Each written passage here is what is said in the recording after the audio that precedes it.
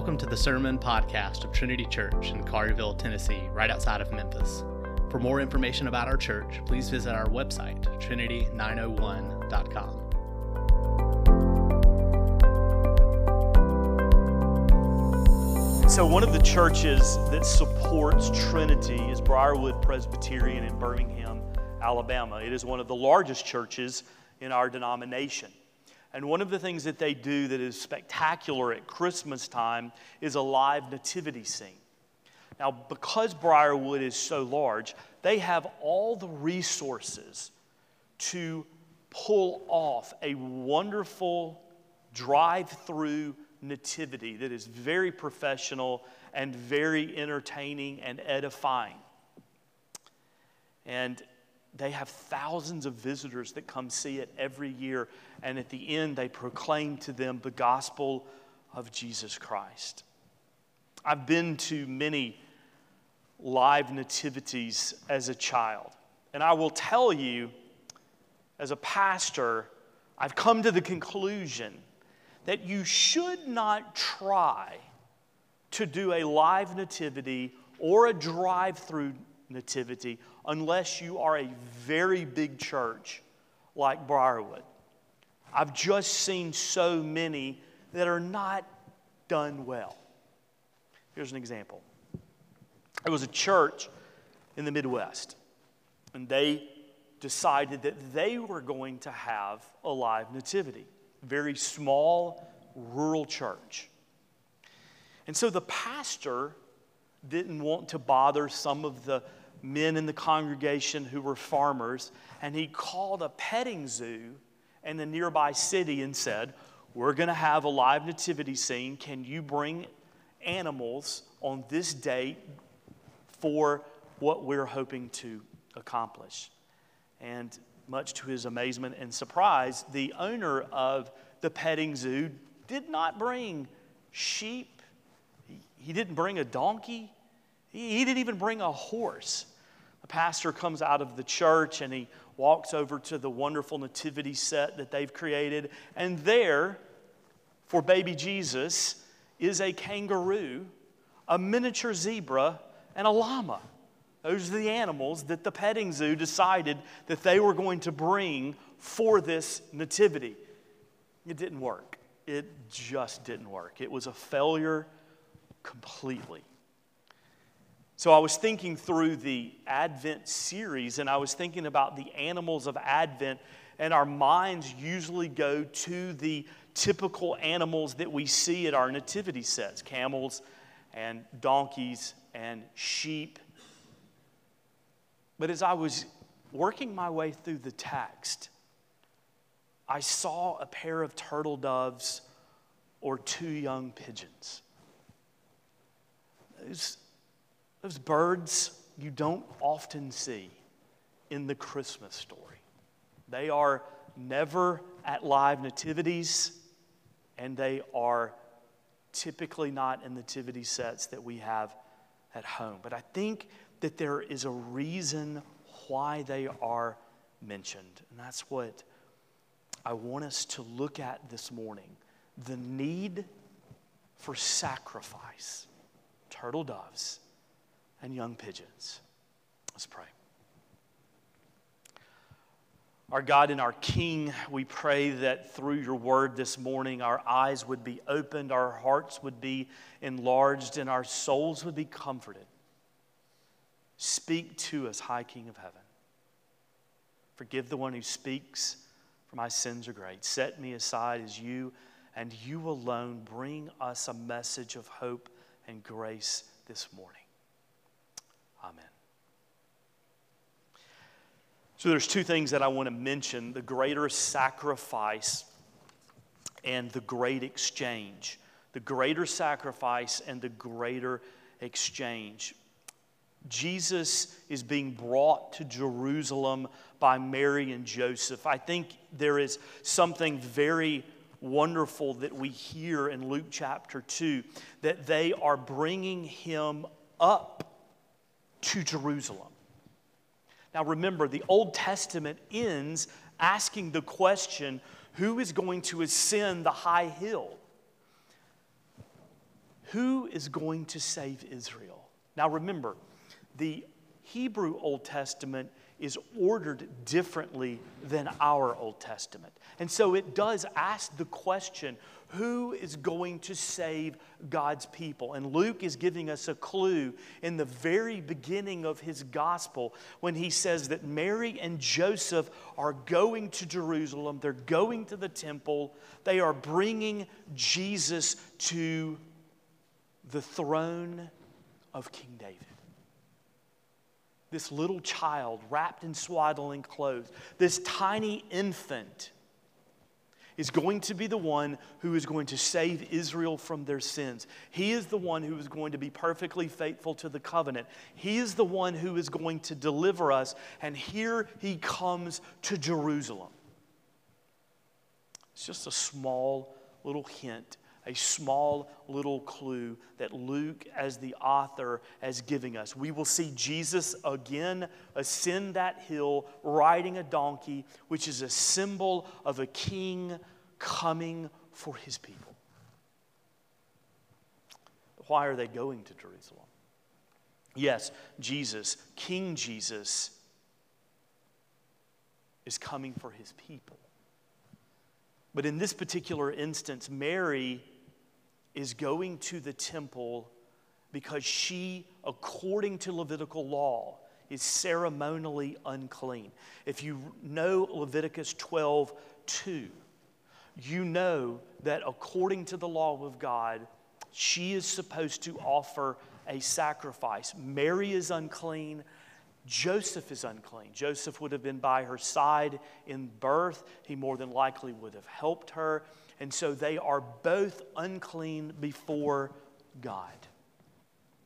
God has established his laws in the Old Testament. They may seem very foreign to us. They may seem very unusual to us. But what God is doing in his word is he's driving his people to the point that they understand that we are unholy, that we need purification, that we need cleansing, that we are sinful, and that he is 3 times holy. He is everything that we are not. The law is a teacher helping us to understand our need for a Savior. So this act of purification, this sacrifice that needs to be offered would be a reminder to Joseph. It would have been a reminder to Mary that this is simply temporary, that what the people of God need, what Israel needs, is a Messiah, a Redeemer, one who will be the sacrifice for our sins, that will take away these temporary sacrifices forever. Forever. We all have cell phones. And we have apps. And every app on every cell phone has some kind of a notification.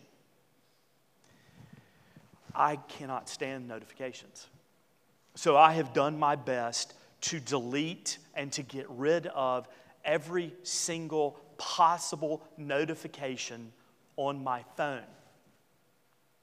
But there is one in God's providence that I cannot figure out how to get rid of. And this was, drum roll, it's going to make you laugh, and it's tied to Alabama football.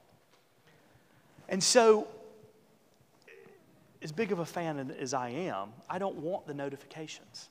And I have spent so much time in the app, in the settings, trying to figure how to turn it off. Can't do it, can't figure it out. I would delete the app, but I need it for other things. And this is what the law of God is doing. It's a notification that's constantly reminding us that we are not all that we should be, that we are far from God, that we are imperfect, that we are idolatrous people, that we are rebellious, that we often do the opposite of what we intend to do. That we're not the perfect husband, that we're not the perfect wife.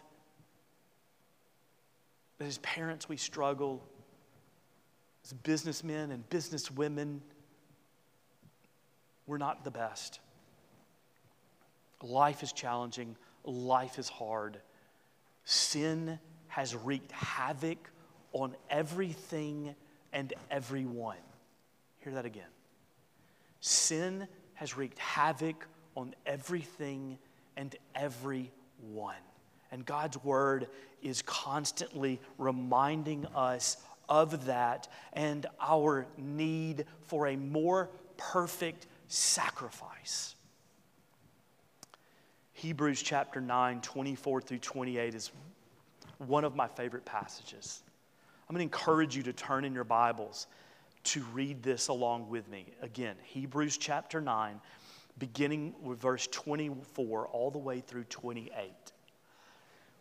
Hear what the author of Hebrews has to say.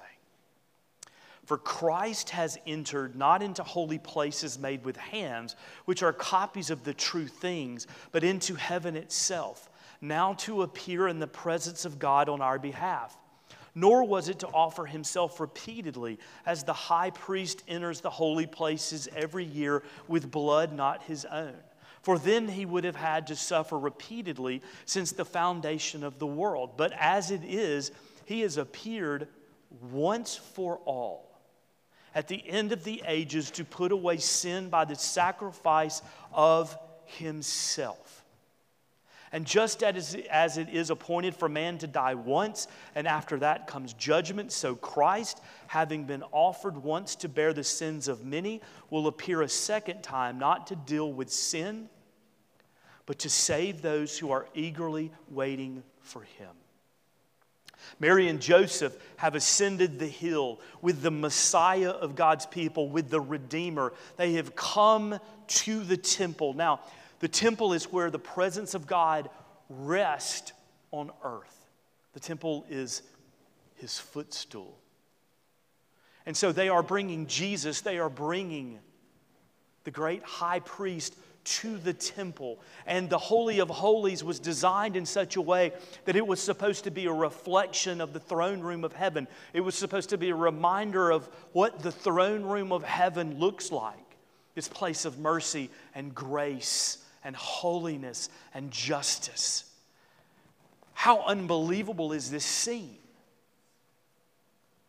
Joseph and Mary and Jesus, the Good Shepherd, the High Priest, the Messiah, the one who has come from the throne room of heaven near the Holy of Holies, which is a reflection of the throne room of grace, where sacrifices are being made. His mother needs to be purified. She needs to be cleansed. They need to offer a sacrifice, and she is holding the final sacrifice for God's people.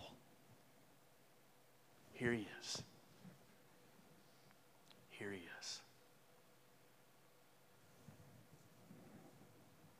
As I prayed earlier, Christmas is a busy season. And there's a lot of stress and there's a lot of strain that come with the holidays. And it just seems like the past week has been so hectic in our family. Nothing bad. All good. But so hectic. And I woke up this morning and I was reading from Luke chapter 1 and Luke chapter 2, and it was a reminder of how we can pursue everything else but the Christ child. And so we stand with Mary and we stand with Joseph, needing cleansing, needing purification. And the good news of the gospel for all of you this morning is that little child that she has brought up the hill is the one who offers us forgiveness. That in Jesus, whatever you've done, whatever you've not done, you are forgiven. A message that I need to remind myself every day. an imperfect, sinful person, husband, father, pastor, that I need that sacrifice of the Christ child. I need the good news of the Christmas message that in Him I am forgiven. And secondly, the great exchange. Notice that they offer the turtle doves, that they offer the pigeons. They did not offer a lamb. So what does that mean according to Levitical law? It means that Mary and Joseph were poor. It just simply means that they were very poor people. And isn't that ironic? Isn't that ironic? Here is Jesus, the high King of heaven, the one who the army of angels comes to the shepherd and says, He is our King, He is worthy of worship, and everything belongs to Him. That He humbles Himself. He becomes poor.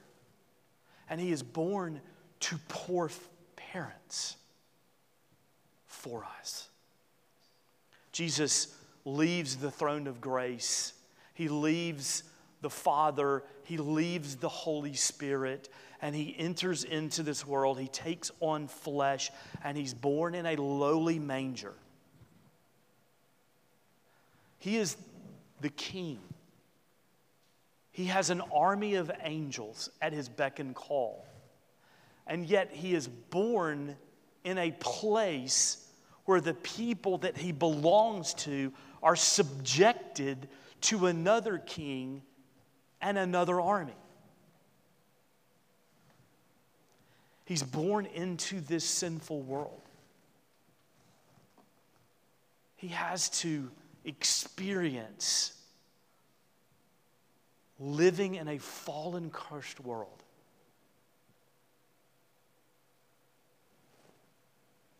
He empties Himself for us. He becomes poor for us. He leaves everything for us. We can't fully understand the magnitude of what all He left. But we do know that when the Apostle Paul gets a tiny glimpse of it, he says, to die is gain. To die is gain. And Jesus forsakes all of that for you and for me. 2 Corinthians 8:9. For you know the grace of our Lord Jesus Christ, that though He was rich, yet for your sake He became poor, so that you by His poverty might become rich. We are rich in Christ. He gives us all the blessings that He has earned because of His covenant obedience. They come to us. He gives them to us through faith.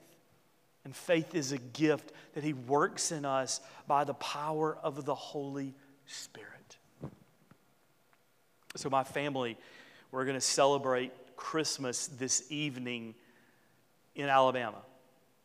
And we will exchange gifts, and it will be a fun time. It will be an enjoyable time. I have nephews that are in the 3rd grade and in kindergarten, and I have picked out some things especially for them, and I cannot wait to watch them tear open the wrapping paper and to see what it is that we've gotten them and the joy that fills their hearts. That's what we do over Christmas. We give gifts to the ones that we love, hoping that it will be a blessing to them. Jesus gives us everything. It's the great exchange. We give Him nothing, and He gives us everything. He becomes poor so that we can become rich.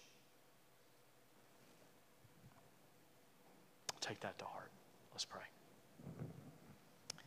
Lord Jesus, thank you for the richness that you bring to our souls and to our lives. Thank you for caring for us so much that you took on flesh and rescued us. Thank you, Father, for placing your name upon us. And may this Christmas season, may we remember all that it is that you have done for us, the perfect gift that you have given us. And it's in His name we pray.